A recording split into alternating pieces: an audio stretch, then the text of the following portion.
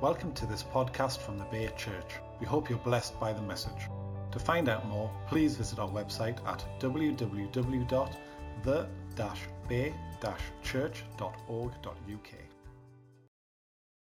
I always, not that I do this very often, thank goodness, but I always feel a great sense of responsibility standing at the front talking to the church. And it's not made any easier because my wife seems to be so good at it. So I'll do my best. We don't have that up there. Sorry, that's my work birthday cake. We've been around 30 years. And for some reason, yeah, it is good news. I don't think there's actually a cake like that for some reason. Just bear with us. That's yeah, it's cake afterwards. Looks just like that. Sorry, I'd set this up, but it's obviously gone back to.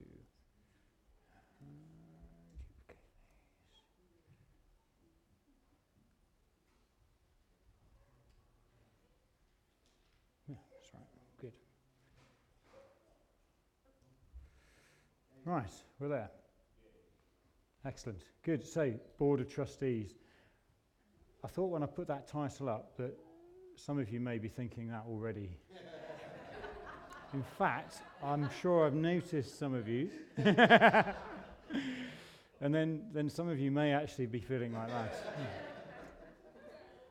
But I can assure you that I will do my best to go as quickly as I can through what might appear a little dull subject.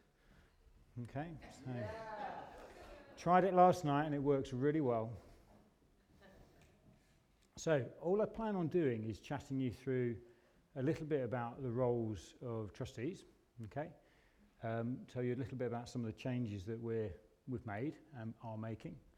And then, unfortunately or fortunately, depending on which way you look at it, I felt God put something on my heart to share with you, so I'm going to do that as well. You might not say that when I... So, what's our role? Okay. I actually think it's a very important role. We're here to make sure the organisation of the church as an entity kind of is a sound organisation, both financially and legally. And we actually believe as trustees that we should be an example there, we should be a shining light, we should be quality. Just because we're Christians doesn't mean we should be shabby. Okay? It should be the opposite. And too often Christian organisations aren't that. So we're striving for excellence.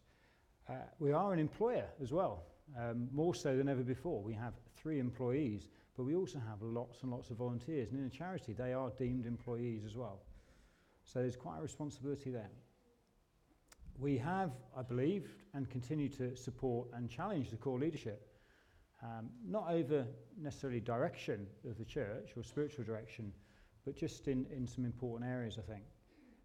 And we will continue to do that. And I think importantly, we try to act in a way that will remove any barriers for this church to grow. Okay, we're not here driving growth. That's nothing to do with us. That's down to the core leadership and God, really. But what we don't want to do is get in the way of that. And so that's important. So what have we done in the first year? I'll rattle through these because they're not particularly interesting, but we've put a lot of safeguarding in. A lot of you think that's really dull and boring. And it might well be, actually, but it's really important. We need to be a safe church, okay? And Liz particularly has done an excellent job there. It's for everyone's protection. And remember what I said about being a quality organisation? It's part of what helps us be a quality organisation, even if it feels constraining at times. We've had a budget for the first time in history, I believe. Wow. Budget means you actually say, we're going to spend a certain amount of money, and then hopefully you do that. Fortunately, we broadly have, so we've done pretty well. To give you an idea, we, at the moment, are spending about £140,000 a year. Okay, so that gives you an idea. That equates to about £25 an adult per meeting. Okay, so that gives you an idea. But we've had a budget with principles. Those principles are that we tithe 10% and we save 10%. Okay?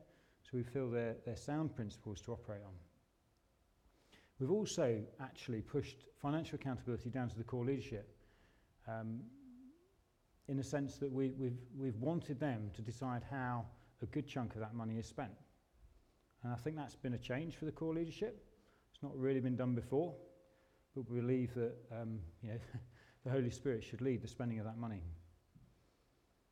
And I think that's worked reasonably well, actually. We've also challenged, or begun to challenge, the core leadership on spending, or I put in brackets, investing some of that money that we have in the bank. It's a difficult decision, isn't it? Your money in the bank, or do you invest it in the kingdom? Okay. Fortunately, I don't have to make that decision. That's the core leadership's job. Now. We have regular reporting from our employees every month, so we know what's going on in the church, so we can keep an eye on things. We've introduced pensions, because that's necessary and legal. And we've brought about investment in social media, both from a people, or encourage that from a people point of view and a financial point of view, because social media is actually a very great way to access the outside world. At the moment, we're underutilising that. There's also been a changing of the guard from a trustee point of view and a finances point of view. So I managed to get a picture of Peter, Liz and myself, who are remaining. You can work out, Liz, which one's you. David Vickers has moved in to the trustees probably a good few months ago now, and he's been a real asset. He didn't really want to do it. He felt Holy Spirit led him to do it. He's a busy man, but he's a wise man and has lots to offer. Beth Brown is recently stepped down from being a trustee, and that's been something that's been on the cards for probably a number of months in reality.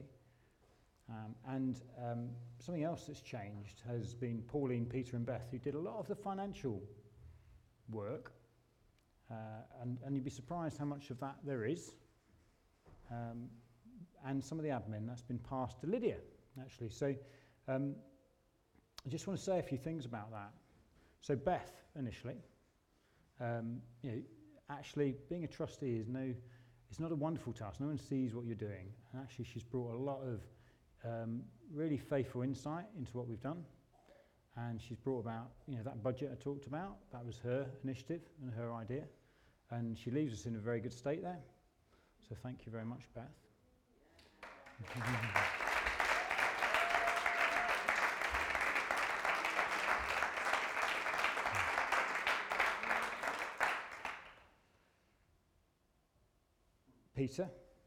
Peter's still a trustee, but he was doing financial stuff. And if anyone knows Peter, they'd know how much he hates doing that. So fancy, how many of you serve in a way in which you absolutely don't enjoy at all? Not many of you, I would have thought. And Peter did that for quite a long time. I think he's very, very, very relieved to get rid of most of that burden. But that shouldn't be underestimated, because if he hadn't done it, no one would have done it, really, that element of what he was doing. And that would have been a big problem for us as an organisation. So thank you very much, Peter.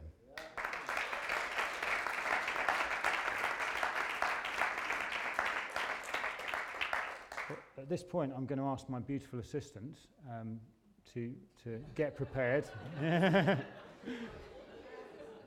Just because he got in the papers, he now thinks he's beautiful. And the other person I'd like to thank, and that's no disrespect to Peter and Beth, but I'd like to thank her a little bit more. And Pauline, sitting down there, not many of you will know her because she keeps quiet. And she has been faithfully looking after aspects of our finances for I don't know how many years. Too many to remember, probably. And she's just got on and done that. And too often we think serving is about being at the front and about grabbing the limelight, giving the word, doing worship. But actually, I think serving in the way Pauline has done for so many years, we wouldn't have been able to exist in the way that we have if she hadn't done that. So I particularly want to thank Pauline. And you have to come up the front, Pauline.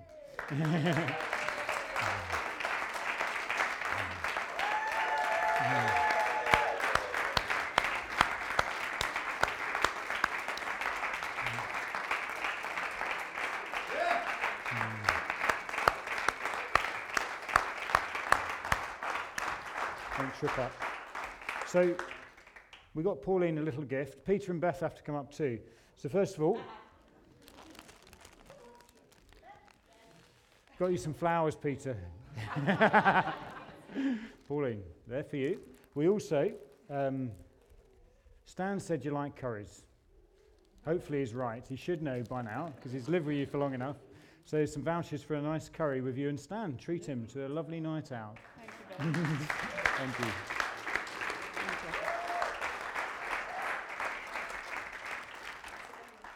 Yes, you can sit down now. Peter, up here. Sorry? Alcohol in the church. I hope you like port. Thought I had a drink. Thank you very much.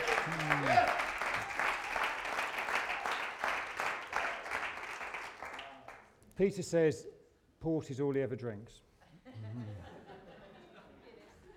Might be why your blood count was a bit off.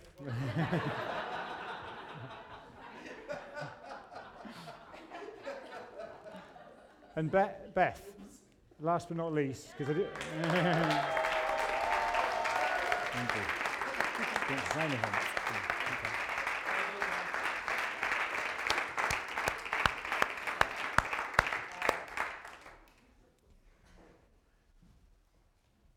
I never really appreciated the work that some people did until I became chair of trustees just over a year ago.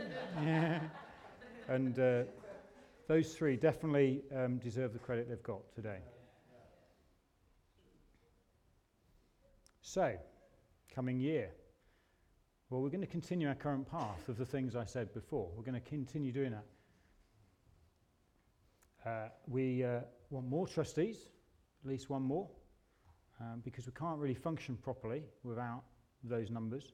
Hopefully you're starting to see that actually as a trustee you have quite a bit of, you can really do God's work actually and really influence the direction that we're going in. I've got here leadership, integrity and accountability. That does not imply in any way that we don't have that already, okay? Honestly. But I do think as a quality organisation, one that can be stand up and be counted, that it's important that we can ensure that is happening all the way through our organisation. So we're going to bring in things like appraisals and reviews to the organisation just to make sure that we're able to have those honest conversations with people. We're going to continue improving process and systems so that we don't hinder growth. We're going to have to change our legal status, which we're working on at the moment, so that we, again, can achieve more as an organisation. And Lydia, this might be a good time to bring you up. Lydia's got something to say, apparently.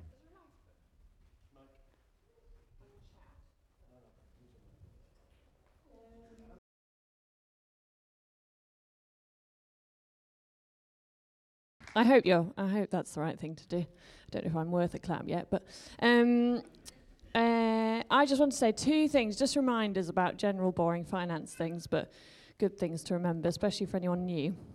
Just about gift aid. I think we all know what gift aid is, but it's the Bay is able to claim back the tax that if you're a taxpayer on the donations that you give. So it's really important that if you're giving, if you haven't given before and you started giving, that you fill in a gift aid form. I've got some of those today. I think there's some at the back, or is that a standing order form? There are standing order forms as well to do a regular payment, but if you could do that, that'd be really, really important. Also, if you have moved address or anything like that, you need to redo it again. So if you could do that for me, please, that'd be amazing. And also, have you spoken about the Mercy Fund yet? Or Alan mentioned it last week. Okay. So yes. Oh, well, yeah. So we just given 1,500 quid to it, yeah, which is amazing. Thank you. If you're giving to that, it just is really important that you specify that that's what it's for, obviously. Ideally, if you're giving a cheque, if you can write Mercy Fund on the back, that's fine, or put it in an envelope saying Mercy Fund, that would be great. If you're doing it in cash, just the same, envelope saying Mercy Fund, if possible. We're not sure if we can gift aid it yet for various reasons, but if you put your name on and you've done a gift aid form, then we'll know that's yours, and it can be gift aided if we can gift aid it. So just really important to use an envelope. I'm going to try and make some envelopes, put them at the back for the Mercy Fund, so that it's just there to remind you. You just pop it in there and pop it in the box.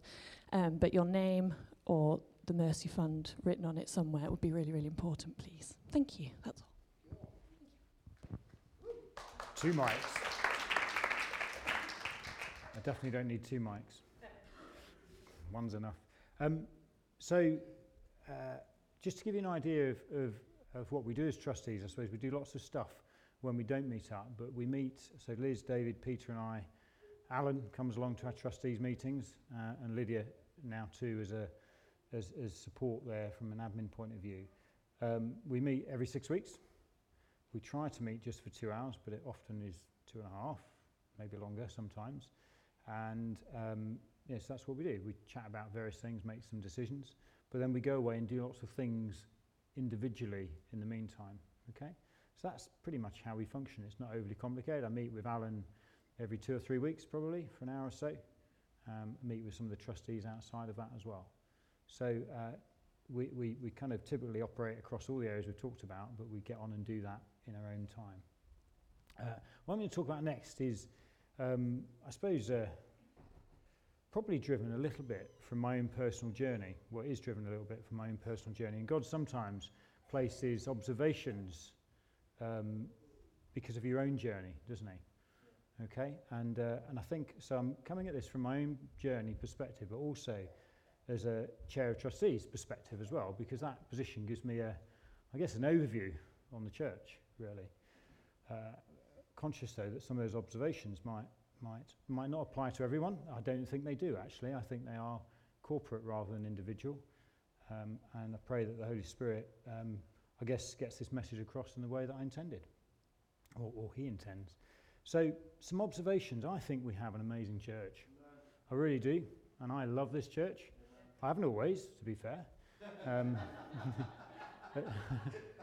At times I've struggled with it, but that was a long time ago. And I do love this church, and I wouldn't want to be anywhere else. I feel very fortunate to be here. And I don't know what I've done to deserve to be here, actually, but I am, and that's great for me. But I think, from my observation, there's lots of things I could talk about, but these 3 things are what God put on my heart to share. And money. I don't know what people give. I don't want to know. I think that would be a difficult thing to know. But I do know that not everyone tithes in this church. I do know that. And I do know that not everyone even gives in this church as well.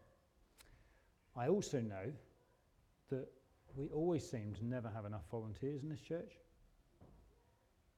These are facts, okay? I'm not made them up. They are facts, particularly around kids' work, but other areas too. And I also know that we've had little or no growth in this church from new Christians. Okay? So where's the harvest? Okay? So they're facts. Okay? So my question that came to me, what does this say about our corporate maturity? Difficult question. So my answer was a fishing boat and a plate of chips.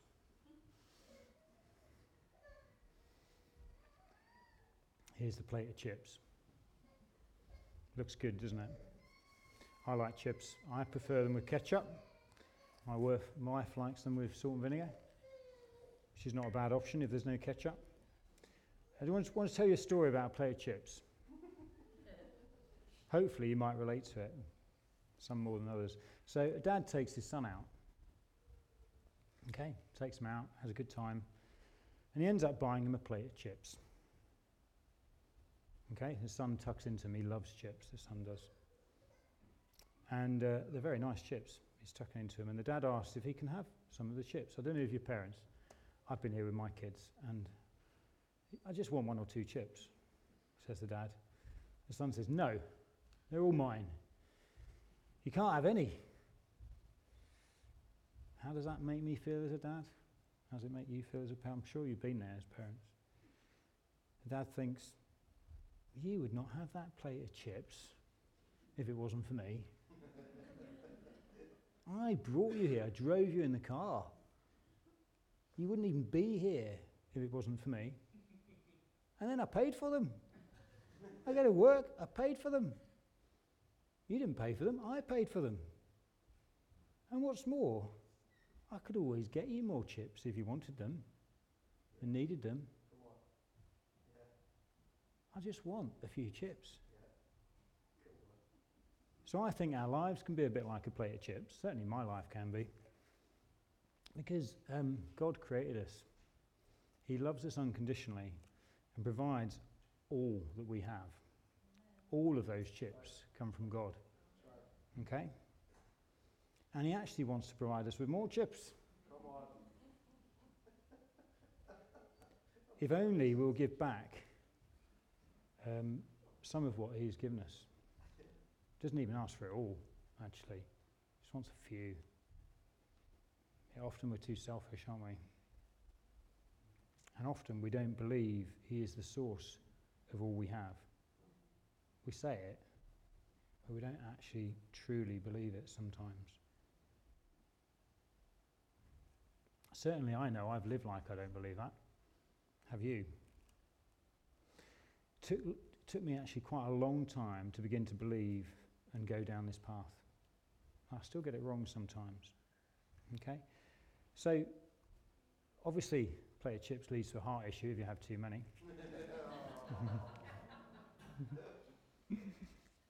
I'm sure many of you aren't in this boat, but I don't want to miss out.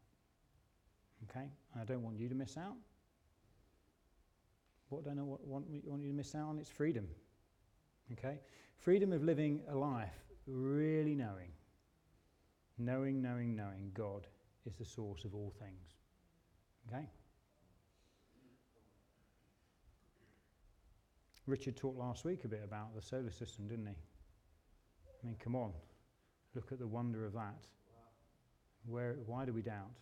Why do we doubt? Unfortunately, I've had to learn this doesn't happen by accident, though. Okay? My heart doesn't change by accident. Okay? And in my view, it's not about experience. Okay? But it requires the right daily habits. Okay? The right daily habits. And, there's always an and, isn't there? It's all very well having the right daily habits. The and is the steps of faith. Okay? And even radical steps of faith. And I think if you have the right daily habits and have the steps of faith, then your heart begins to change. Certainly my experience, anyway. So I just want to read you some of the Bible, which is always a good thing in church. Luke 5, verses 1 to 11. You're wondering where the boat came in. Now I've done the chips. So Jesus calls his first disciples. One day, as Jesus was standing by the lake of Gennesaret, the people were crowding round him and listening to the word of God. He saw at the water's edge 2 boats, left there by the fishermen who were washing their nets. He got into one of the boats, the one belonging to Simon, and asked him to put out a little from shore. Then he sat down and taught the people from the boat. When he'd finished speaking, he said to Simon, "Put out into deep water and let down the nets for a catch." Simon answered, "Master, we've worked hard all night and haven't caught anything. But because you say so," I'll repeat that. "But because you say so," say that again, "but because you say so, I will let down the nets." When they had done so, they caught such a large number of fish that the nets began to break. So they signaled to their partners in the other boat to come and help them. And they came and filled both boats so that they began to sink. When Simon Peter saw this, he fell at Jesus' knees and said, "Go away from me, Lord, I am a sinful man." For he and all his companions were astonished at the catch of fish they had taken. And so were James and John, the sons of Zebedee, Simon's partners. Then Jesus said to Simon, "Don't be afraid. From now on, you will fish for people." So they pulled their boats up on shore, left everything, and followed him. So, here's the boat with Jesus in it. It's amazing what you can find on the internet. Most of us have let Jesus in our boat, okay? Possibly all of you have done that. Some asked him to do that a long time ago, some more recently, okay? That's great. This boat here was the fisherman's livelihood. Their career, what they did day to day, their job, what they were known for, what they did in their spare time. Essentially, it was their time, money, and purpose. Okay? But the boat, their boat, your boat, served absolutely no purpose being on the shore like it is there. It needed to be pushed out to sea, away from the apparent safety and into deep water, if it was to be any use. Is your boat on the shore? Mine was for quite a long time. I tried to push it out, but it seemed to stall. Gave it a bit of a shove, but it stayed on shore quite often. I look back now and wish it hadn't been, to be fair. I regret missing out on God's power for so long. I wish I'd managed it sooner. So how do you push your boat out, apart from getting behind it and giving it a big shove? I've learned, and for me, it's all about daily habits. Okay? If he is the source, then make him your priority, which means for me, the first part of my day, every day, in prayer, word, and worship. It took me too long to do this, and I still get it wrong sometimes. I used to tell myself I didn't have the time, it wasn't necessary. I knew what I believed, so I was okay. And then 8 years ago, I started to get squeezed, and I still am. I'd recommend you don't wait till you get squeezed, by the way. Yeah. I was facing an uncertain future, the likely early death of my wife and the strains it brought to us both, with ongoing debilitating treatment as well, huge family and work demands on my time and resources. It was like I had to give, and no one was giving back to me. Boy, was I squeezed. Yes, I asked for prayer from the leadership at the time. They were great. And I believe supernaturally I regained my hope. Hope is an important thing to have, really important. I could not have done that on my own. But inside I knew God was the only answer, and I started to make him my source. Front door. I started to spend more time with him daily at home, behind a closed door. Okay? Behind a closed door. First for me it was in worship, then in word, and finally in prayer. Never found prayer easy. As I did this, God gradually changed my heart. It's amazing that, isn't it? Spend time with the source and your heart starts to change. It changed in lots of ways, actually, but the 3 ways I felt I should talk about today was how I saw money, how I used my time, and my desire for a harvest.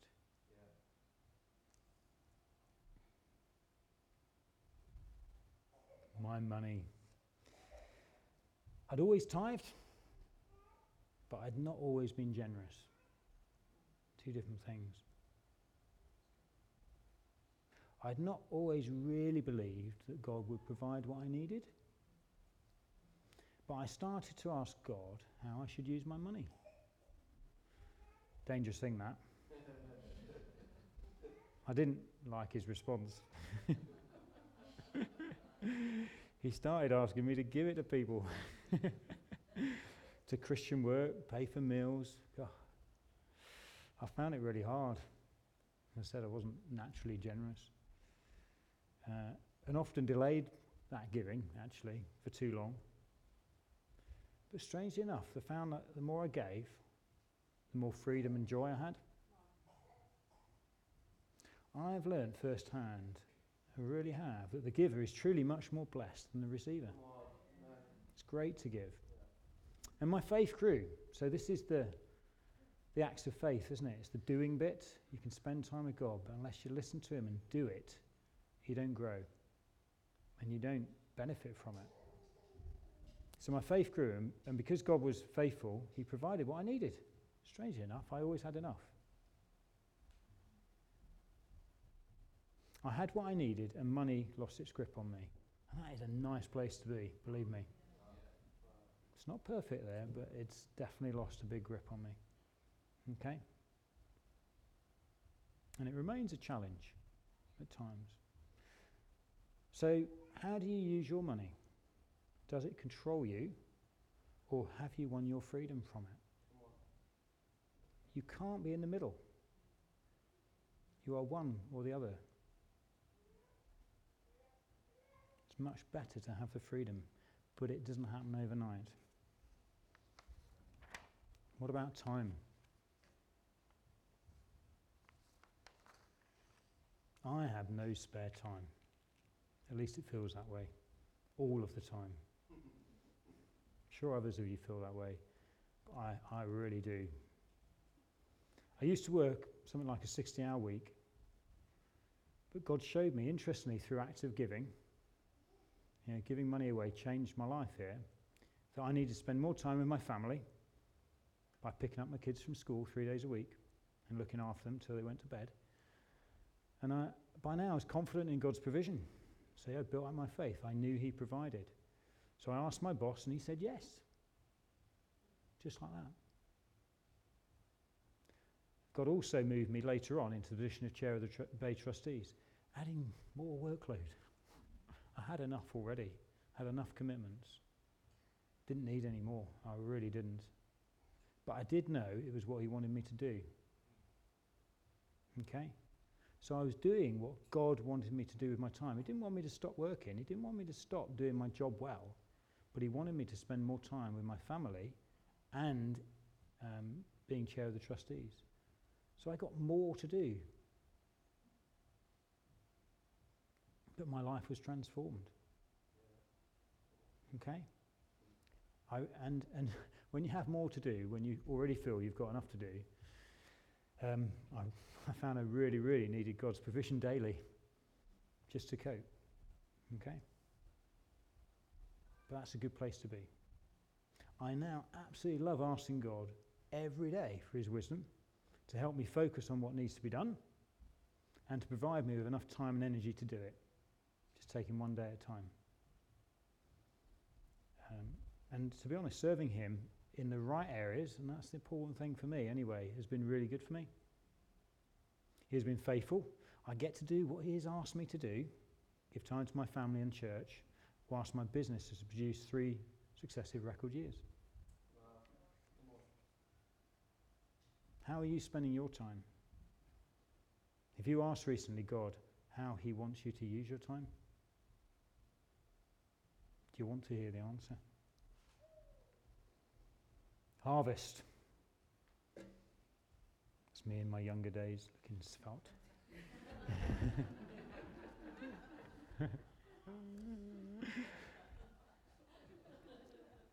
No need to laugh too much.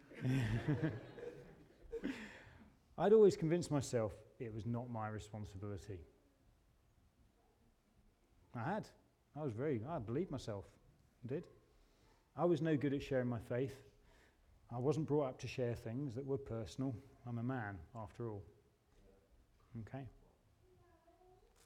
But my daily time with God changed my heart. Those daily habits and that stepping forward in faith. And it changed my heart for the people in my life. My family and my work colleagues were the people in my life. Obviously you are too, but you're already Christians. And I wanted them to come to know Jesus. Okay? Might sound a bit strange saying I want my kids to come to know Jesus. I did, but I really did. There's a difference.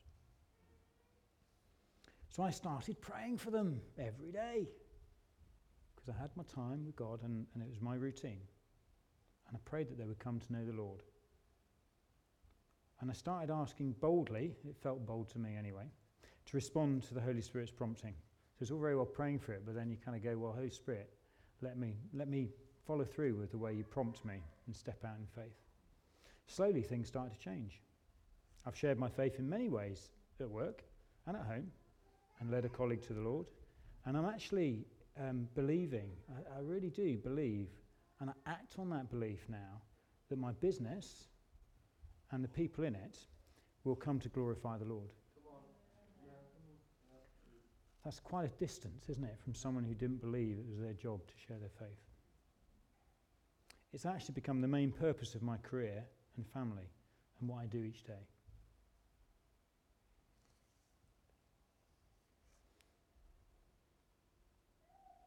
So, pushing out to deep water and obey what God tells you to do. Great phrase Peter used once, only doing it is doing it.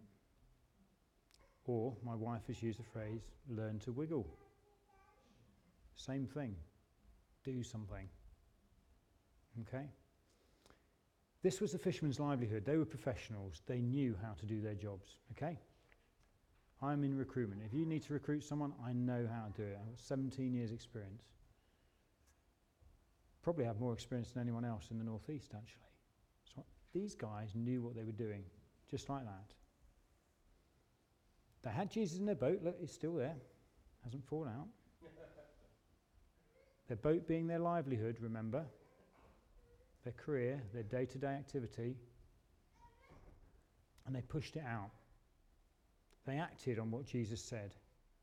So this was despite being experts and trying and failing all night.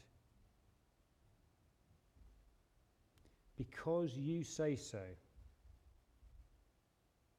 That's why they put the nets out. I bet the crowds thought, what on earth are they doing? The crowds were on the shore, weren't they? They've been out all night. Why are they going out again? This is crazy. You've not caught anything. But the fishermen were prepared to be radical and trust in Jesus big time, I think. Oh, it must have been. You're knackered. You failed. Some guy you don't know comes and tells you to put the nets out.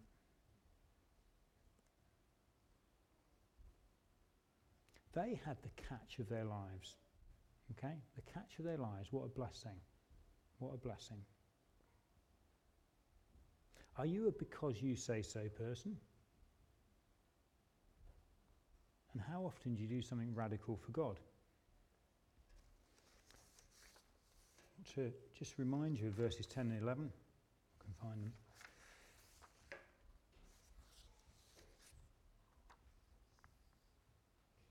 Then Jesus said to Simon, don't be afraid. From now on you will fish for people. So they pulled their boats up on shore, left everything, and followed him. They left their blessing behind. They'd had the catch of their lives. And they left it behind. They were focused on Jesus, the giver of the blessing, not the blessing. Too often we focus on the blessing. Dare I say, nearly all the time we focus on the blessing. They gave that blessing up because they knew Jesus was the source of everything. Your money, your time, your passion for the lost, in my experience, will only fall into line with God's will if you continually put God first behind closed doors. In your private life, not here in church.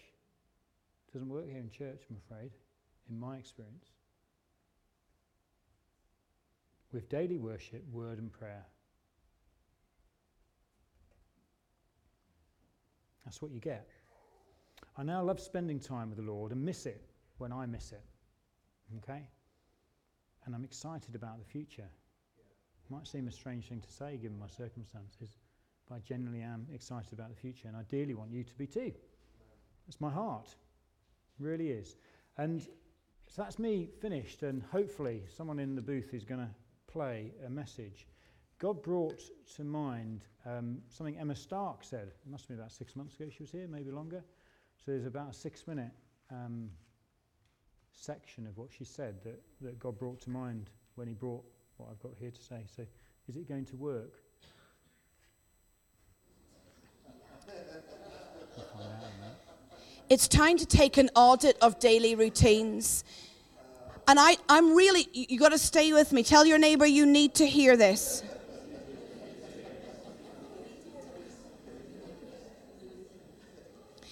It's time to take an audit of your daily routines. And I don't mean the obvious sin and the failure so that you can keep repenting for what you've already repented of quite a lot. That's not what I mean. Do you know that prayer you go, I'm so sorry that I did that for the 26th time? And God says, what on earth are you talking about? I put that away as far as the east is from the west the first time you mentioned it. I am talking about building patterns and choices, because what I choose day to day will shape who I will become. I am never doing something neutral with no effect. I am always choosing right now how my life will look many months from now. I am always framing my future with my choices today.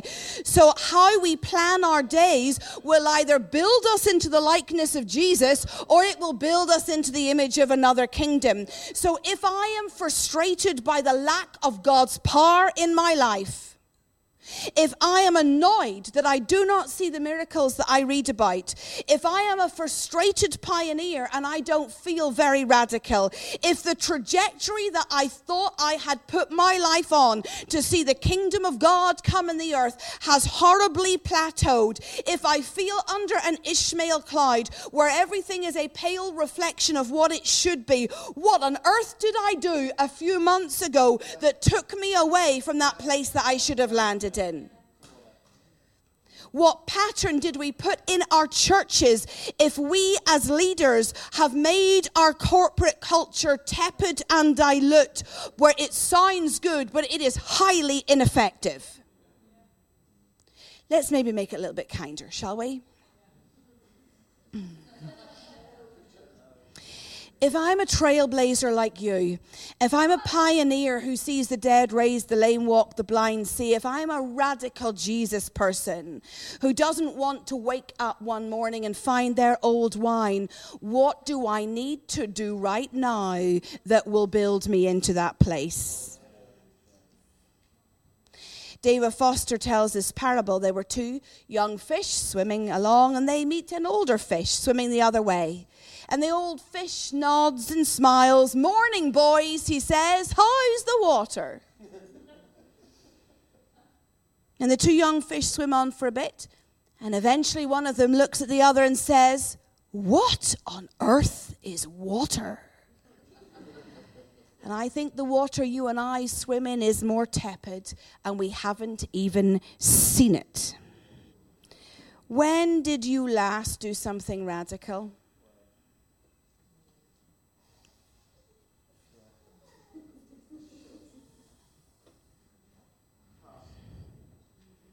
And the time before that?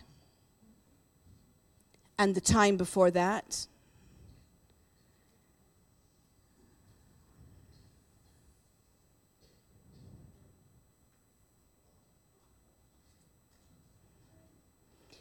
I have to journey into the radical every day.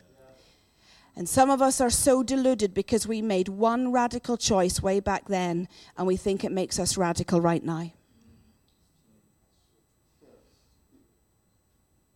I journey the radical every day. I choose the power of God as something that I am daily dependent on. How does an alcoholic get to be an alcoholic?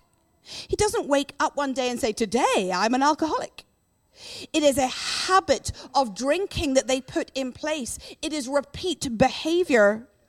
It also works in reverse. No one wakes up one day and says, "I'm not an addict anymore." They don't decide on a whim.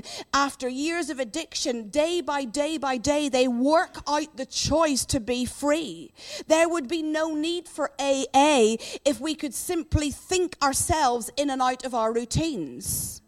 I cannot think myself into being free. I walk it out. I cannot think myself into being radical. I walk it out. I cannot think myself into being one in whom the power of God rests. I walk it out. I cannot think myself into being a presence carrier. I walk it out. It is why Philippians says, "Continue to work out your salvation with fear and trembling." I don't need another supernatural school to make better decisions. Come on, we are so fat on training schools.